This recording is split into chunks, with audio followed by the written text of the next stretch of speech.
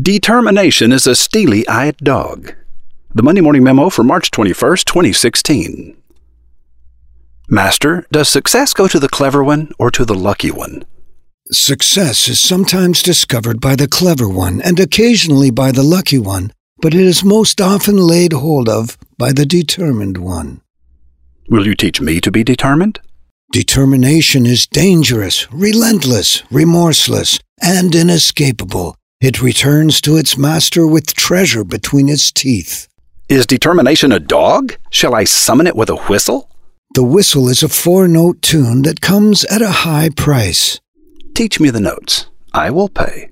Everyone wants to be a beast until it's time to do what real beasts do.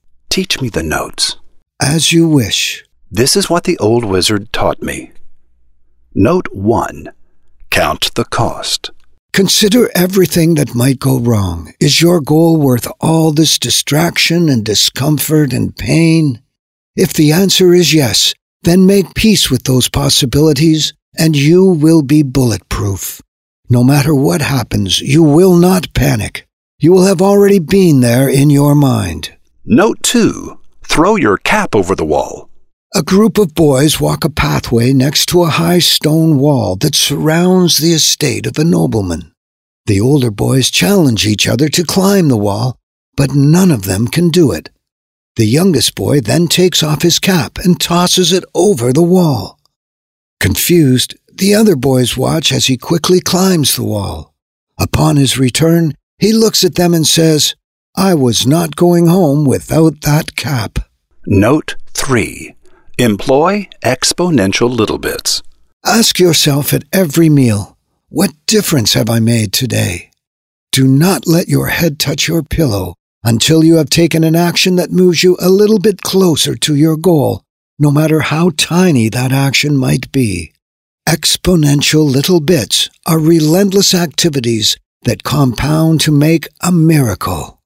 When daily progress meets with progress, it doesn't add, it multiplies. Note 4.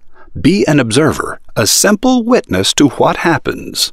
You are responsible for your actions, not for the outcome. To be effective, you must be objective. Become a tool in the hand of the goal itself. Eliminate your ego. Do not seek recognition. It isn't about you. It's about the thing you're doing. Are you willing to pay this price? Can you whistle the notes that summon the dog? You said the dog returns to its master with treasure between its teeth. Yes. I see blood on that treasure. Yes. And the blood is my own. You are ready to whistle the notes. Roy H. Williams. A diehard Democrat and a prominent Republican are on a bipartisan campaign to convince private businesses to give their employees partial ownership of their companies.